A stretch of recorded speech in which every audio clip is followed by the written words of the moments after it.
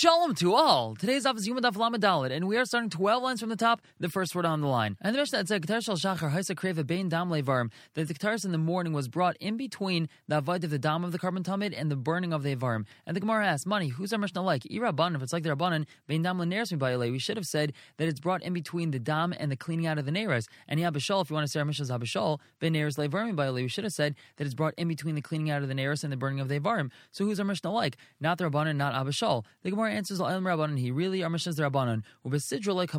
The Mishnah is not specifically telling us the precise order that everything was done in. It's just simply trying to say in the general picture of where it was brought in between the dam and the avarim, but not precisely right in between dam and right before the avarim. So our Mishnah is the Rabbanan. And the Mishnah said, that the Ktar Shal Bein Arabayim was brought in between the bringing of the avarim and the Nesachim. And the Gemara asks, immediately, how do we know that? Amar Yechini answers, the Amakar, the Pasuk tells us,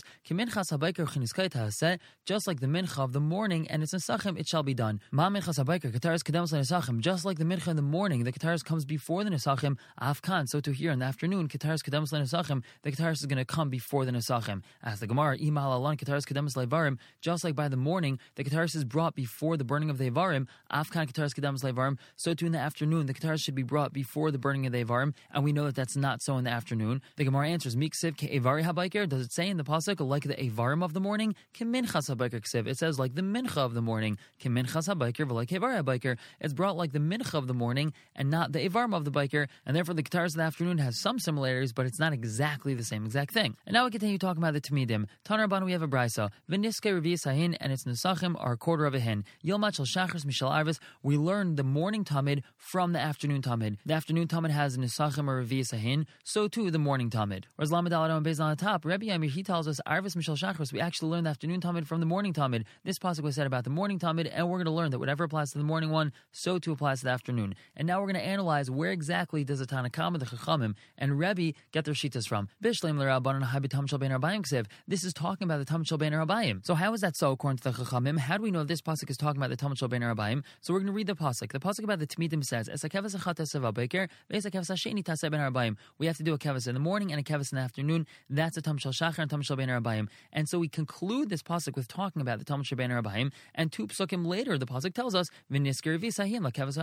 so it must be that we're talking about the Talmud Shel Bein Arabayim, so we're going to learn the Talmud Shel Shachar from the Talmud Shel Bein Arabayim. This makes sense in Shitas Chachamim. But Ela Rabbi my time, where does Rebbe get his Shita from? So Amar Rabba Rula, he answers, Amar Kral, the pasuk tells us when it's talking about these Nesachim, lakeves ha'echad. It tells us, v'niska revi'is hahin lakeves ha'echad. Ezu keves shenemar by echad. Which keves is said about it? Echad. Havayim is that Talmud Shel Shachar. That is a Talmud Shel Shachar. It says, es hakeves ha'echad tasev ha'bayker. So it must be that this pasuk is referring to Talmud Shel Shachar, and we learned the Talmud Shel Bein Arabayim from it. Rabbanan, how do they answer this? My echad. What does it mean, echad? Miyuchad sheba edrei. It means that the Tamidim, they have to be very unique. They have to be the choicest of all animals of the flock. The Rabbi, how does he know this? Mivchan idreichem nafka. He learns that from a pasuk. It says mivchan idreichem. That you have to take the choicest of your animals. Rabbanan, they answer chad b'chayv, chad b'nadava. We have two different psukim. One for a carbon chayva, such as a carbon tamid, has to be from the choicest animal, and another pasuk, a nadava, something that you're donating, that also has to come from the choicest animal. And utzricha, we need both psukim. Why is that? Rashi explains, because when we're talking about an adava, something that's being donated,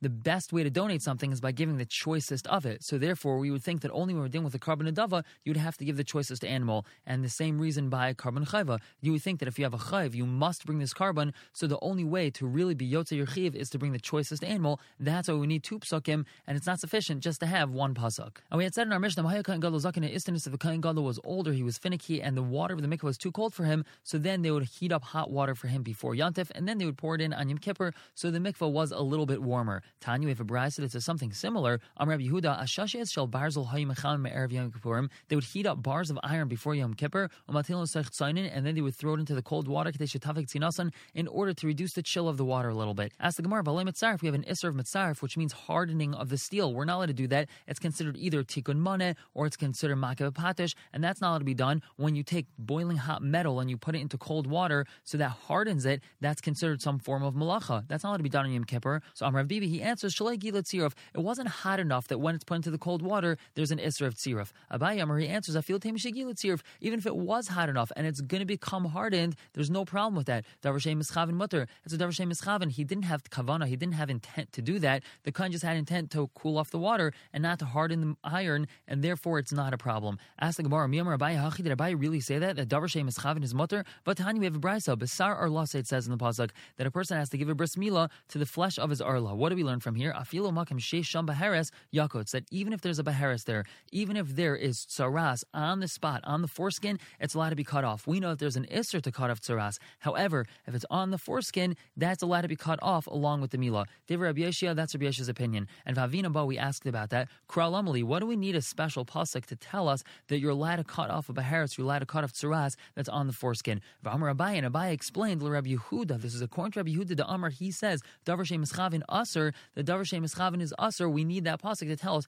that in this case, it's a davar she'em eschavin, he doesn't intend to cut off the baharis, he just wants to do the mitzvah bris milah, it's going to be mutter over here. So we see very clearly that Abaye holds like Rabbi Yehuda, and that Abaye holds that usually davar she'em eschavin is aser. The Gemara answers there's no stira, hanim yilu b'chal Torah kula. That's talking about when we're dealing in the rest of Torah, meaning what's an isser dairaisa. Aval hacha, but over here with the hot metal bars into the mikvah and Yom Kippur, tzir of Drabanan, that's just an isser of tzir of midrabanan and not midairaisa, and therefore Abaye does not say that davar she'em eschavin is aser. We're going to stop here for the day. Pick up with a fresh Mishnah tomorrow. Everyone should have a wonderful day.